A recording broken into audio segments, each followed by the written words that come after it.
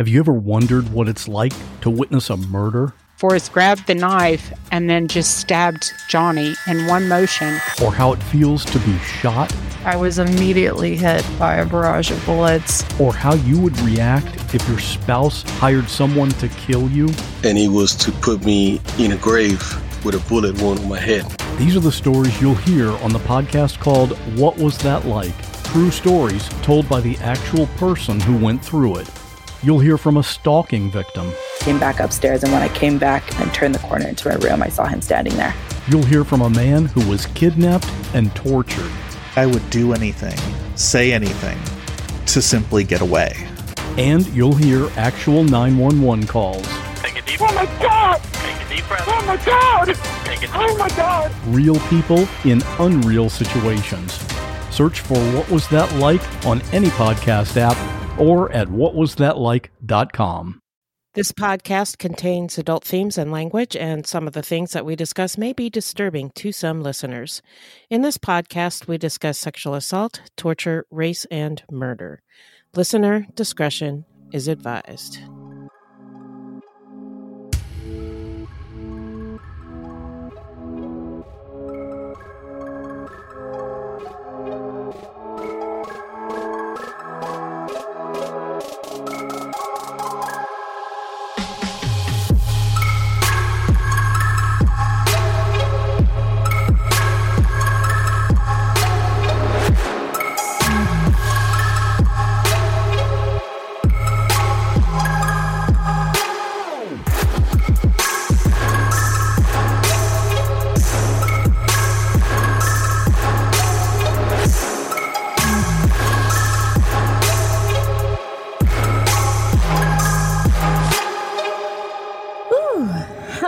Everybody, and welcome to Fruit Loops Season 3, Episode 20. Thank you so much for listening. Fruit Loops is a podcast about true crimes committed by people of color and their victims that we do not hear or know much about. Now, contrary to popular belief, not all serial killers are straight, cisgender, white dudes. Oh, no, they are not. There are many well-documented cases of serial killers of color, and Fruit Loops is a podcast all about them. We will take deep dives into the fascinating lives and crimes of serial killers and true crimes committed by people of color and the victims that the media and entertainment commonly leave out because the news is racist, allegedly. And we are Wendy and Beth. She's Wendy. I'm Beth. We're not journalists, investigators, or psychologists. Just a couple of gals interested in true crime. Mm-hmm. Also, the opinions expressed in this podcast are just that, our opinions.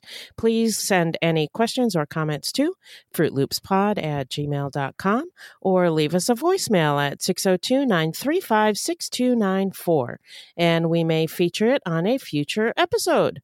Also, our website is fruitloopspod.com. Our Facebook page is Fruit Loops Pod, and our discussion group is Fruit Loops Pod Discussion on Facebook. We are also on Twitter and Instagram at Fruit Loops Pod. And if you're not on Facebook, you can join the discussion on Twitter or Instagram by using the hashtag Fruit Loops Pod Discussion. All of the footnotes for each episode, which articles and other media we use to source this story, the music notes, all that stuff can be found on our website. Everything Beth said is true. Now, if you want to support the show, you can send us a donation on the Cash App, which you can download to your phone and you can find online. Just go to the Cash App and look for Fruit Loops Pod. Or you can become a monthly patron through our Podbean patron page. And we also have some merch for sale on our website at fruitloopspod.com/merch. I was going to say, does TeePublic have a sale going on right now? I don't know. They did last week. We might have missed it. But anyway, you can get your merch on our website. And if you can't help monetarily, no problem. You can always give us a 5-star review on Apple Podcasts or anywhere else you get your podcast from. And this is the most important thing. Be sure to share our show with your friends. Yeah. So who are we talking about today, Beth? Today we're talking about Zhang Yongming, a Chinese serial killer who was convicted of the murder of 11 males between 2007 and 2012.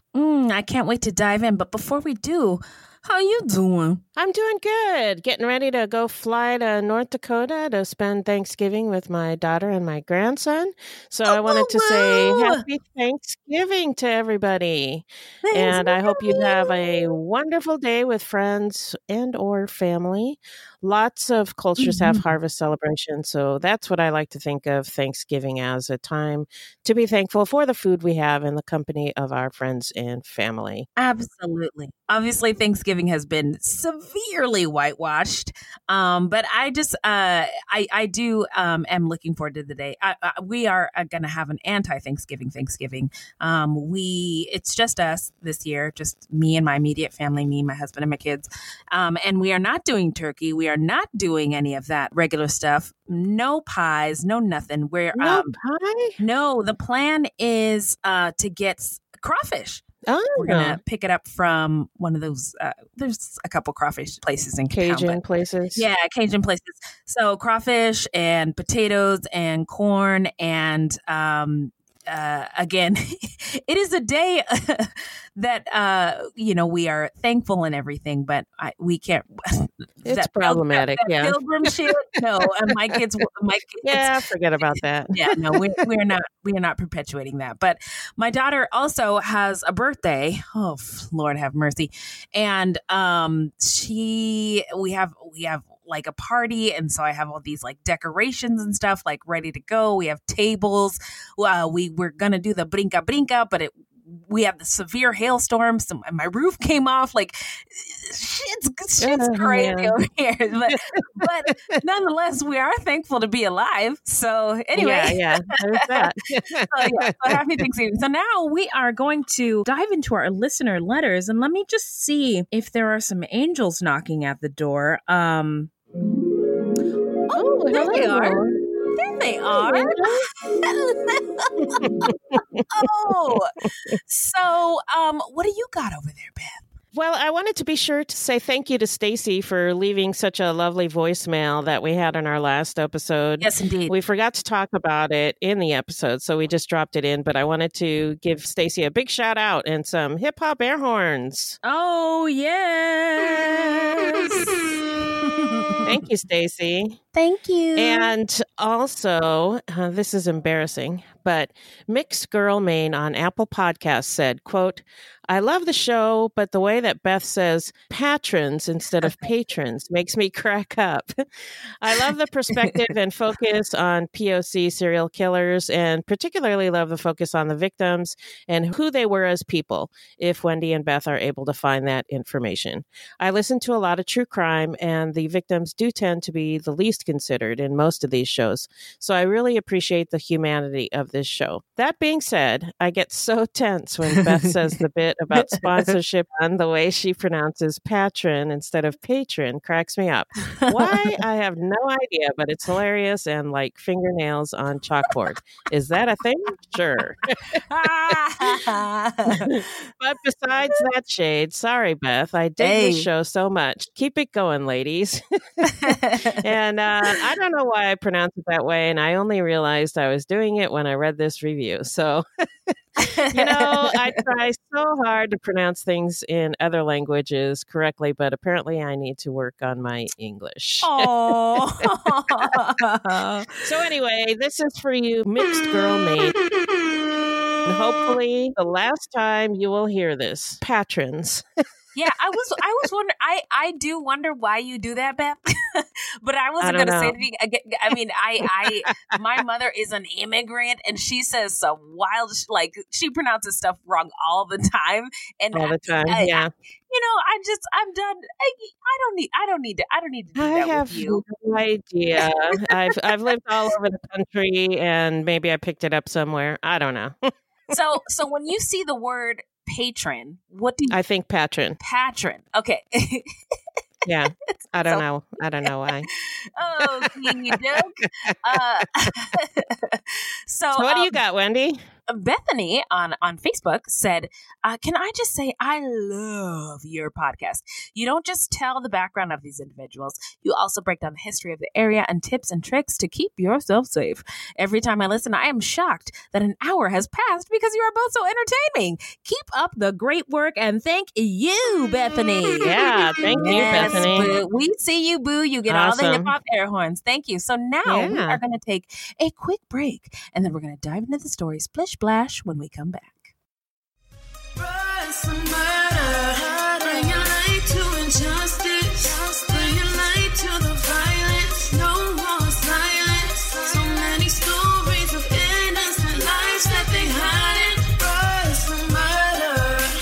Hey there, I'm Andre Matthews, host of Bruh is a Murder, a true crime podcast about people of color cases made by people of color.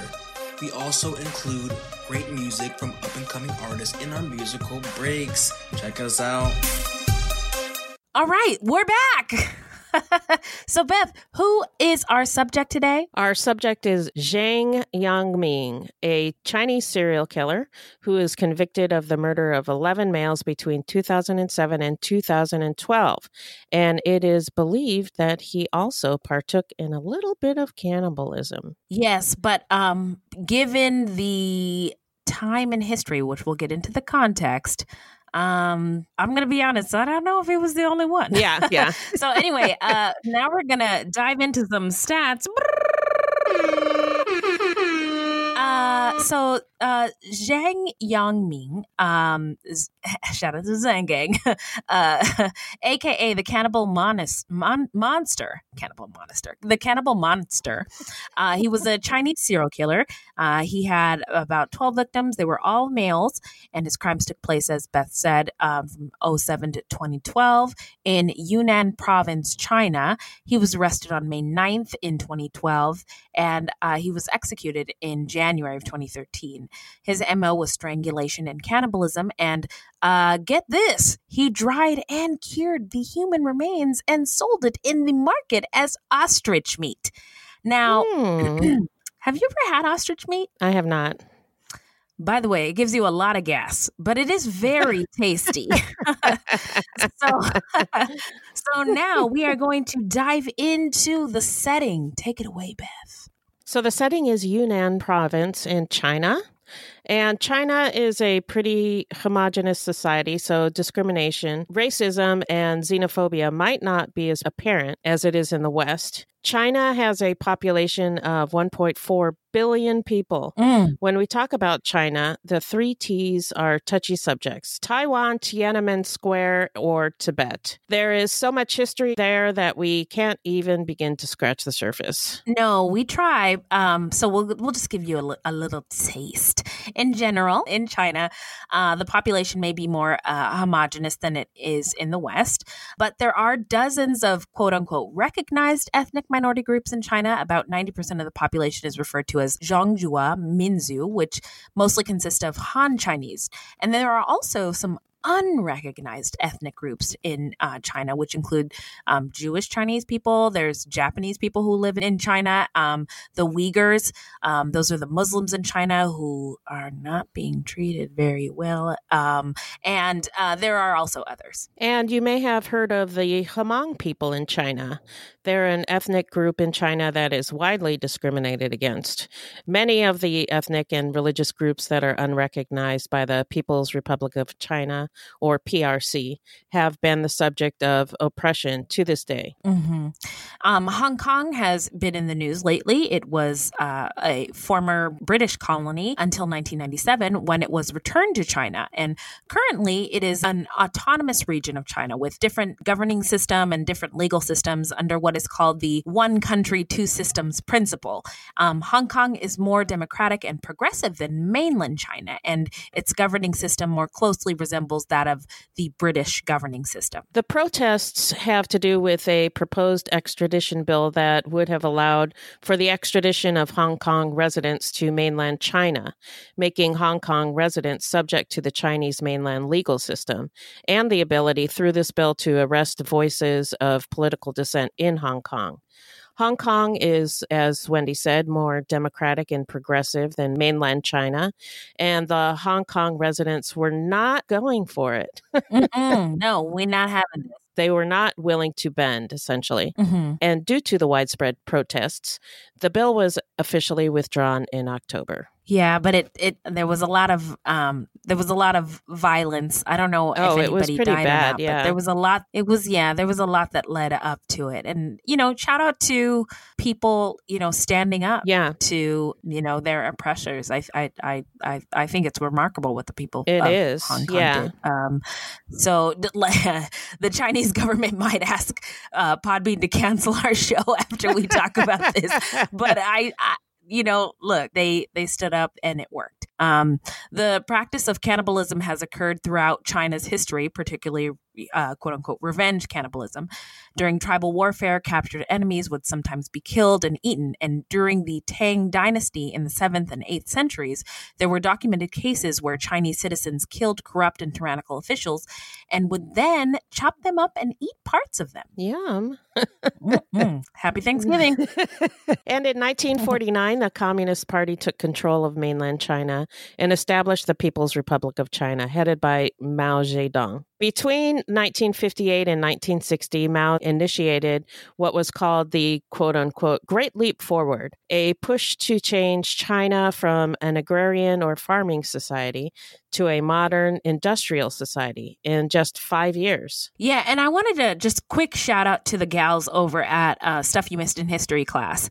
They did like a 3-part series on this period of time in China, and it sounded great at first. And we will find out that it didn't end up that way. No.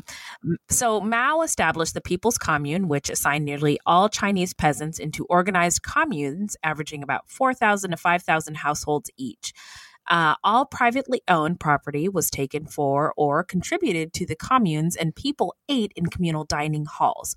All work was shared on the communes, and daily tasks were collectivized. Children were tended to in childcare centers by people assigned to work there. The hope was to increase China's agricultural output while also pulling workers from agriculture into the manufacturing sector.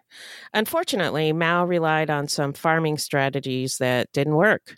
The idea was to produce more food with fewer farmers, but the farming strategies that they used actually damaged the land and dropped crop yields instead of increasing them. But at first, there was everybody was eating. Everybody was, woo, bellies full, woo, this is great. And then, not so much.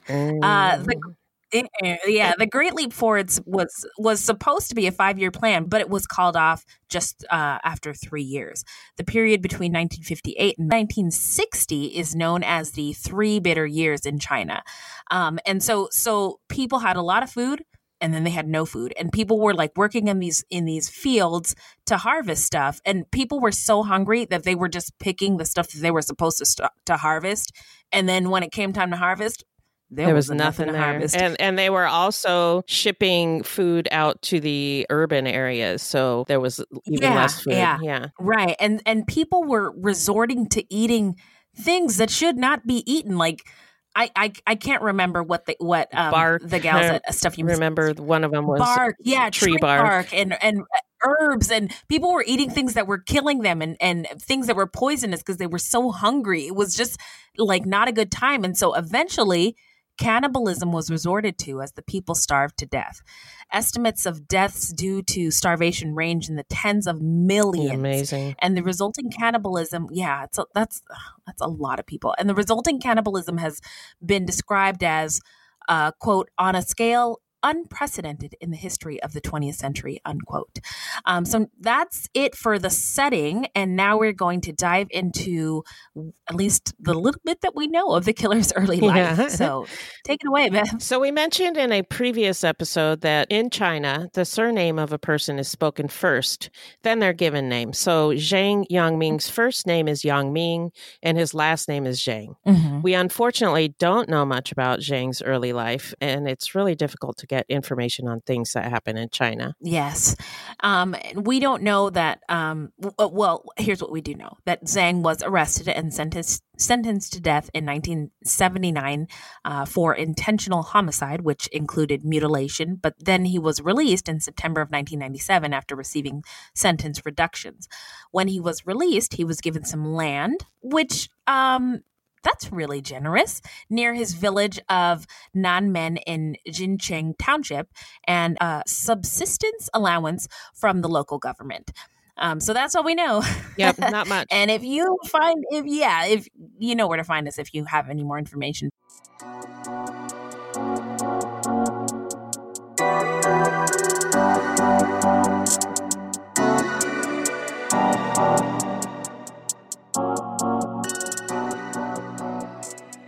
Now we're going to skip on down to the timeline. So take it away, Beth. Zhang lived in the village of Nanmen in Jining County of Yunnan Province, near the Chinese city of Kunming. He lived in a wooden shack on the edge of the village. He has been described as a quiet farmer who lived a hermetic existence, who liked playing chess. We're going to be talking about some of the disappearances and the names of the victims, though we have no way of knowing if these are entirely accurate or complete. Starting on May 1st in 2007, Li Yangzhong, the 12-year-old son of Li Yudong, went missing. Mr. Li said he had been working on the farm on the day his son had disappeared and was surprised not to find him at home for lunch. When Hang Xiang did not return by 5 p.m., his father reported it to the police. He later said, "We searched for him for months. We thought he must have been sent to work in a sweatshop or brick kiln. We spent all of our savings, some 80,000 yen, searching for him." The following June, 17-year-old Gu Jianwei went missing. And on March 25th, 2008, 17-year-old Lu Jianlong went missing near Nanmen Bridge. On January 2nd, 2010, 15-year-old Zhu Yong also went missing near Nanmen Bridge. On January 11th, 17-year-old Liu Zhu, a resident of Zhuanwei City, Yunnan, went missing near Jinyun Refrigeration Warehouse. The warehouse was across the street from where Zhang lived.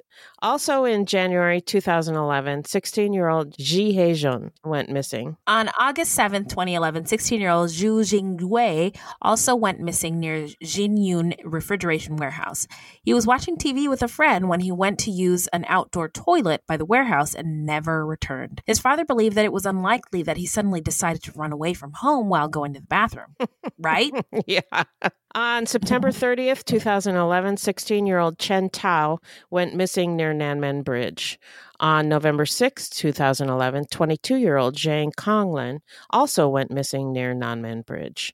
On November 12th, 2011, 22-year-old Ma Yanlong also went missing, also near Nanmen Bridge. A lot of young boys, a lot of young men going missing near this bridge. Yeah.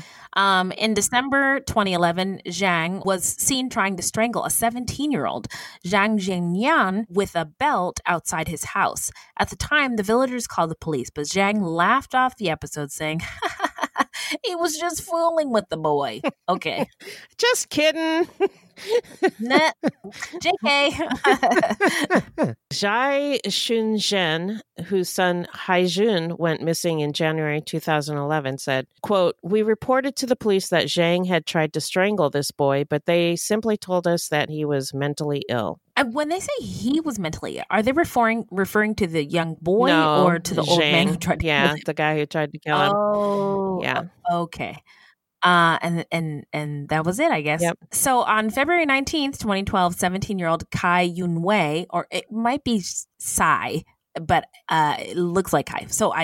And if I'm pronouncing it wrong, I apologize. Yeah, we're having trouble with these names, so sorry if we're pronouncing them incorrectly. We really do apologize. So Yunwei went missing near Jinyun Refrigerator Warehouse, a common place where people go missing in the story. And on April 3rd, 2012, Hao Yunhua went missing from Jincheng. On April 7th, 2012, teenager Lei Yusheng was dragged into a car by two men armed with a sword. He was taken to a factory and forced to make bricks with other captives for 10 hours a day until he escaped on April 25th. That's interesting. That it was two armed men and that he was forced to work and then later escaped. Yeah. Do we know that if this one is related to Yang Ming? No, it's not related. It's part of the story? It's just part of the story. Yeah. Okay. So Li's story led townspeople and police in Jincheng to believe the other victims could have been forced into similar circumstances. Illegal brick factories and forced labor were also in the news in 2010, when 24 people were freed from a quote-unquote black brickyard in Shilin County in Yunnan. So I think because this kid was kidnapped and forced into labor, that the families and the police were thinking that the other kids, this is what was happening to the other kids. Yeah. Okay. And then in another unrelated kidnapping case, but also in Jining County, a boy was held for ransom for 10 days. 5 men were demanding 2 million yen, which is equivalent to $318,000 in U.S. money, for the boys' safe release before they were arrested by local police on May 4th. So I think this was another thing that people were thinking, and the police were thinking, that some of these kids were being kidnapped for ransom. Sure. Definitely gave the investigation and the police some oomph. Some steam. So on April 24th in 2012, Han Yao, a 19-year-old boy, went missing. He was last seen near Jinyun Refrigeration Warehouse, a few hundred yards from Mr. Zhang's house. And this is, of course, the same place where several other boys had last been seen. When Yao's family went around the village of a few thousand people asking after Yao, they discovered that at least 8 other boys had gone missing in exactly the same area in the last 5 years, 6 of whom had vanished in the last 15 months. That's a lot of bodies. Yeah. At least 6 families reported their children missing to the local police, but the police refused to investigate, insisting the children had just run off from their home on their own. No big deal. Don't worry. Yeah, they're just runaways. Only the father of 17-year-old missing Kai Yun-wei was given a case reception by Jincheng police. And we assume this means that his was the only official case that was opened and looked into by police. Local police were accused of foot dragging in their investigations, and the Kunming Public Security Bureau dispatched officers to Jining County on May 3rd to assist in the investigation of missing teenagers in the area. The investigation uncovered that a serial killer had been attacking males who were walking along a road near Zhang's home. So now we're going to dive into the investigation and the arrest.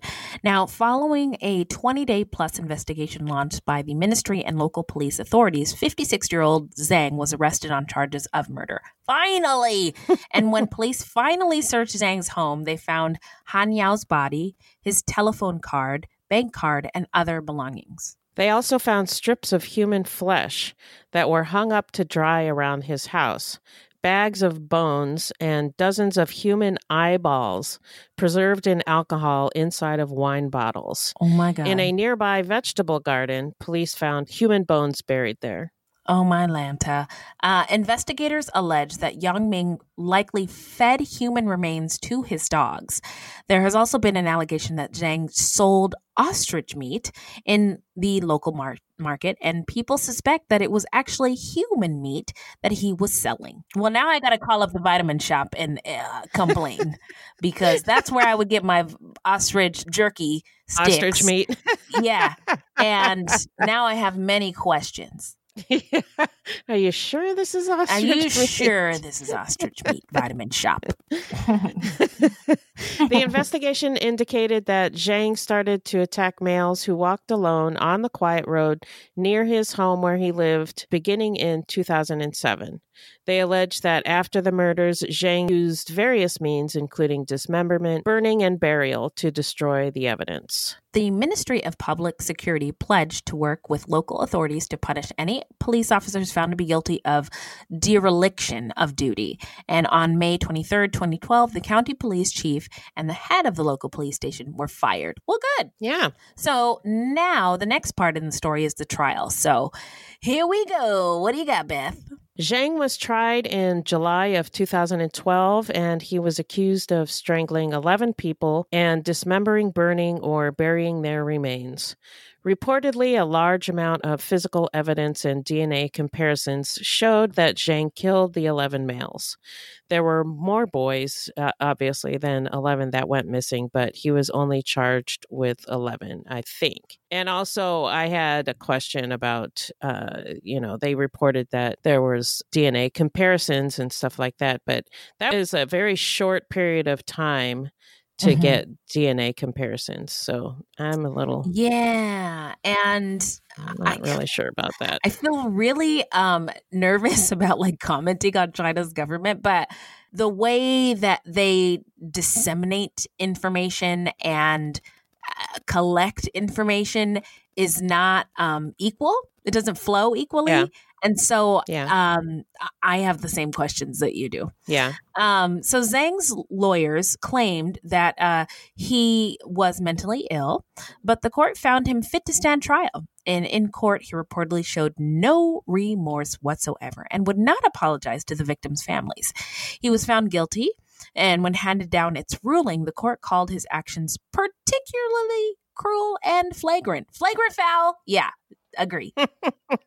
It has been reported that the death penalty is commonly practiced in China, and according to Amnesty International, China executes thousands of its citizens every year. This just leads me to think of Brian Stevenson, the famous criminal defense attorney who gets people off. And he talks about the death penalty, and he talks about how do we as a society have the right to take a life? And that ought to be the real question. Like, whether or not this person deserves to die, who knows? But do we have the right to make that decision? I don't think so. But I've been persuaded. When we first started this podcast, I was like, death penalty all the way. We don't need to keep paying for these people to live. But now I know that it is much more costly to try to execute somebody and less beneficial to society. I mean, if you were to talk to a victim of a crime, some victims of crimes might say, my loved one is never going to be brought back. I'm not going to get my stuff back or whatever. Like having that person put away forever or killed isn't going to fix what I lost. So how else can we remedy this situation and this person? Yeah. My fear is always that they're going to execute people who are not guilty. And they have, And oh my gosh. Yes. Since the beginning of time. And that's the thing. Like, how can we sleep easy knowing that we didn't get it right? Yeah. Yeah. And once they're dead, there's nothing you can do about it. Exactly. Can't fix it. Yeah. So we got a lot of things that we need to improve on as a society in general. And I don't think China is any better or worse than the West. So now we're going to get into where are they now? So on January 10th, 2013, China's state-run Xinhua News Agency announced that he was escorted to an execution site and executed. 12 police officers were penalized for their dereliction of duty regarding the murders, including, as we mentioned, Da Qingming, the Jingming police chief, and Zhao Yuiyun, head of the Jincheng Township Police Station, who were both dismissed from office. So now we're also going to tell you what we believe made the killer snap, and as well as our takeaways. So what do you got, Beth? This looks juicy. I can't wait. So since there's so little information that we were able to gather together, it's really hard to say. But here's my thoughts. Okay. If Zhang was 56 years old in 2012, that means he was born about 1956, right? Which would have made him a child during the Great Leap Forward. Mm-hmm. And it's very possible that his family used cannibalism to get by. Mm-hmm. So he wasn't squeamish about it, or maybe he even became fixated on it. It was mentioned a few times in different articles that he had mental health issues, although they didn't say what those issues were. Also, he was incarcerated before, and I don't know what Chinese prisons are like, probably not good. So that could have contributed to his mental health issues. Sure. And according to one article that I read, mental illness is a closeted topic in China. Medication and modern psychiatric treatment are not really used. And according to a 2010 analysis that was published in The Lancet, which is a British medical journal, about 91% of Chinese adults suffering from mental problems receive no professional help at all. Oh my goodness gracious. That is a very stark stat. Yeah. So if you're mentally ill in China, you're not going to get much help, most likely. Now, there was no mention in any of these articles about sexual assault, whether or not Zhang assaulted these young men, but it's possible that there was. Chinese news agencies are not very reliable. Because they're very censored. Right, very censored. And there's also a question about some of the articles questioned whether or not there was actually any cannibalism involved in this crime at all. But I read that the articles referencing cannibalism and the body parts that were found, like the eyeballs and stuff, they were published soon after the crime, and then they disappeared from the internet. And as you mentioned, China is notorious for censoring. So I imagine they probably just got rid of those articles so that they wouldn't look so bad. Right. But I think that it actually happened. Yeah, it was kind of interesting to me that he had so many young male victims and that sexual assault wasn't even mentioned. Yeah. Anywhere. Yeah. I also thought it was interesting.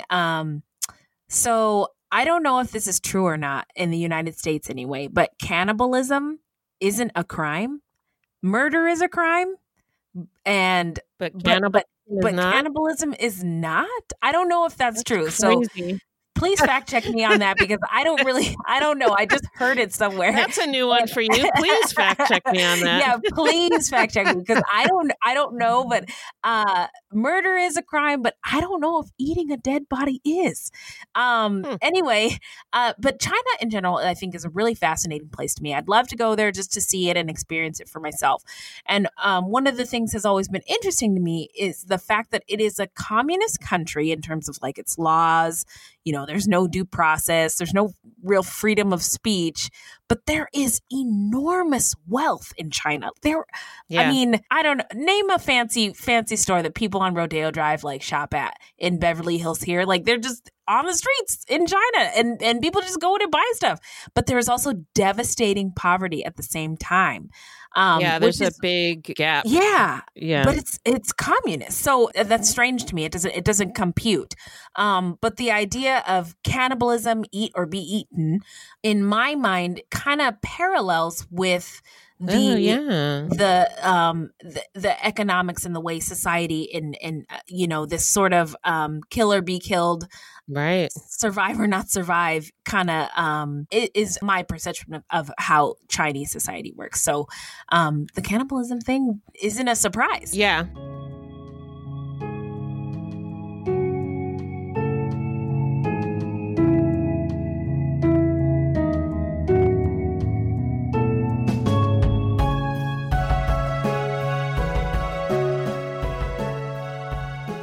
So now we are going to get a how not to get murdered. Ready? If you love true crime and you don't want to die, here's a tip for you. This segment is not intended to be victim blaming. We thought of this segment because I read somewhere that a lot of people listen to true crime because they want to know what they can do to be safer. This is not meant to blame the victims. It's just learning from other people's mistakes. Sometimes we have no suggestions for a particular episode and we'll just offer up generic tips. So this came from our girl on Instagram, Audrey Josephine. What up, girl? We see you, boo. And she sent me a couple videos of some really cool locks. So one is Add a Lock, and it's a portable lock that you can take with you for additional security for your home, or if you're like away on vacation at an Airbnb or in a hotel, you can put it on, and it basically makes your door like impenetrable from a lock's perspective. So nobody can pick the lock, nobody can turn it, nothing. And then there's also she sent me another video about a burglar bar, and it's great for like a sliding patio door lock or like a sliding window lock, or like if you have a basement, sliding like windows that slide open, you just put it in, or even like a child safety lock on like a kid's bedroom's window. And it's for safety, security, and privacy while you're traveling. And today people are not only staying in hotels, but are also again staying in Airbnbs or private homes. So Add a Lock or this burglar bar is an ideal product to take along for additional security and privacy.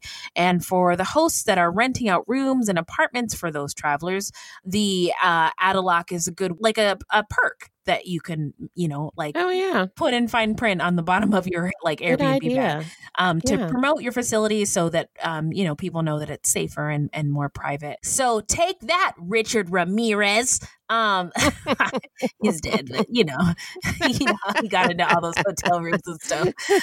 People thought the doors were locked, but he still got in anyway. Also, this other tip is for car safety. So this holiday season, when you get into your Lyft or your Uber, so you don't get a DUI, check and make sure that the child-proof lock is, whether it's on or off in the door that you get into. If it is activated, consider reporting the driver and getting into another ride-sharing vehicle. And if you find yourself locked in the trunk of a car, God forbid, you are in luck if your vehicle is older than 2002, because federal law has required that any sedan manufactured after that date has a safety latch to allow humans who are trapped in trunks to open it, giving you a chance to escape. So keep that in mind if you are ever like in the most terrible of situations. But also the child safety one is one I never even considered. I just hop on into those Lyfts and those Ubers like get on my phone, not even paying attention. So yeah, think about it. So next we are going to share with you some serial killer or true crime news. So two things. Rodney Reeds, we shouted him out on our last episode where we did not have technical difficulties, the one 2 weeks ago. But his execution has been stayed indefinitely, which is good. So everybody's participation into signing that petition that was going around worked. So his execution has been stayed indefinitely. And then second, in Clark, Atlanta, maybe it was a couple weeks ago now. Yeah. Alexis Crawford, unfortunately, her body was found dead in a park. She was strangled by her roommate's boyfriend after she had an altercation with her roommate. And this happened at an HBCU at Clark Atlanta University. And the roommate and the roommate's boyfriend have now been charged with her death. And it's a really, really sad story. I hope there's a thorough investigation and that there is justice for Alexis. So I just wanted to shout out that story. It's a little bit old now, but there you go. So now we are going to dive into the shout out portion of our show where we shout out any content by people of color or about people of color or any true crime goodies. Just real quick, I'm going to say this is our Thanksgiving episode. And in the U.S., the Thanksgiving history has been completely whitewashed, and the horrors of the genocide brought upon by the first white settlers who came upon the indigenous peoples has been comprehensively and thoroughly shared, taught, and discussed, but in a completely inaccurate way.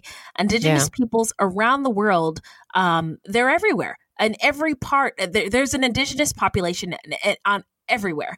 But their histories have been forgotten and again, whitewashed. They've been disenfranchised, and the conversation about race is so often black and white that indigenous peoples can be kind of left out. And so is their mental health. So I wanted to shout out to Lucas Brown Eyes at Lucas Brown Eyes. And I heard him on an episode of Yo, Is This Racist? One of my favorite podcasts, by the way. But his name is Lucas Brown Eyes. And did you know, this is a total tangent, but on Facebook, they won't let you use your native name. So he had to manipulate Lucas Brown Eyes so that Facebook would allow him to use his birth name. That's but shitty. So another reason to not fucks with Facebook. Anyway, shout out to a project he's created. It's called Native Pride Project, and they create care packages that come in the form of events, Native speakers, mental health professionals, and mental health treatment so that Indigenous kids can learn to love themselves and love their culture. And the website is nativeprideproject.org. You can donate money, and this will help Indigenous kids sort of foster good mental health for our Indigenous and that's awesome. First Peoples brothers and sisters out there. So anyway, that's it. Can you say the website again? Yeah, it's nativeprideproject.org. Okay, cool.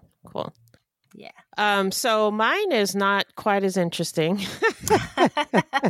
Of course it is. There was a lot of ads about it, so you might already know about it, but I wanted to shout out the podcast Detective Trap. It's a true story about a female Mexican-American detective working on a serial murder case in California. And so far, it's been really good. Oh. They get into her family and her background, and then they start talking about her police work and how she became a detective and what that's like. And it's really good. So I wanted to recommend that. Yeah, I remember you telling me about it. So I have subscribed, but I haven't listened to it. But I am it's on my list. So give it a listen. Thank you, Beth. So where can the people find us? Our website is fruitloopspod.com.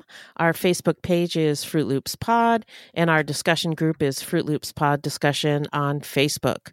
We are also on Twitter and Instagram at Fruit Loops Pod, and links to our sources will be in our footnotes. If you want to support the show, you can send us a donation on the Cash App, which you can Google and look for Fruit Loops Pod, or you can become a monthly patron through our Podbean patron page. This will help us pay for things like our website and pod hosting. There's no minimum and no commitment. Even $1 would help. We also have merch on our website at fruitloopspod.com/merch. Everything Beth said is true. You can fact check her. All those things are true. This is a weekly podcast, and new episodes drop every Thursday. So until next time, look alive, guys. It's crazy out there.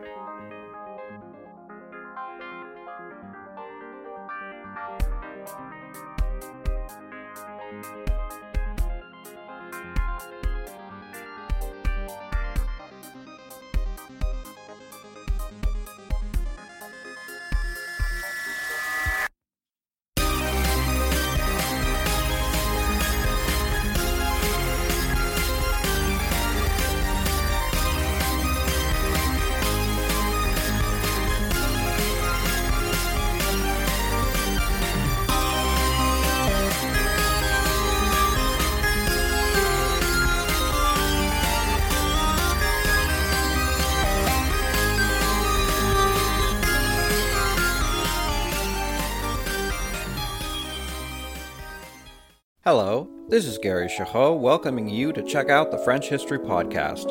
Our main show covers the history of France from the first humans until present. If you liked Mike Duncan's The History of Rome and wanted a similar program covering the land of beauty, culture, and love, we are exactly that. We also host world-renowned scholars who have delivered guest episodes on their specialties, including 18th century pirates, revolutionary booksellers in 20th century Paris, the special friendship between the Marquis de Lafayette and Thomas Jefferson, and numerous others. Learn what you love and listen to the French History Podcast today.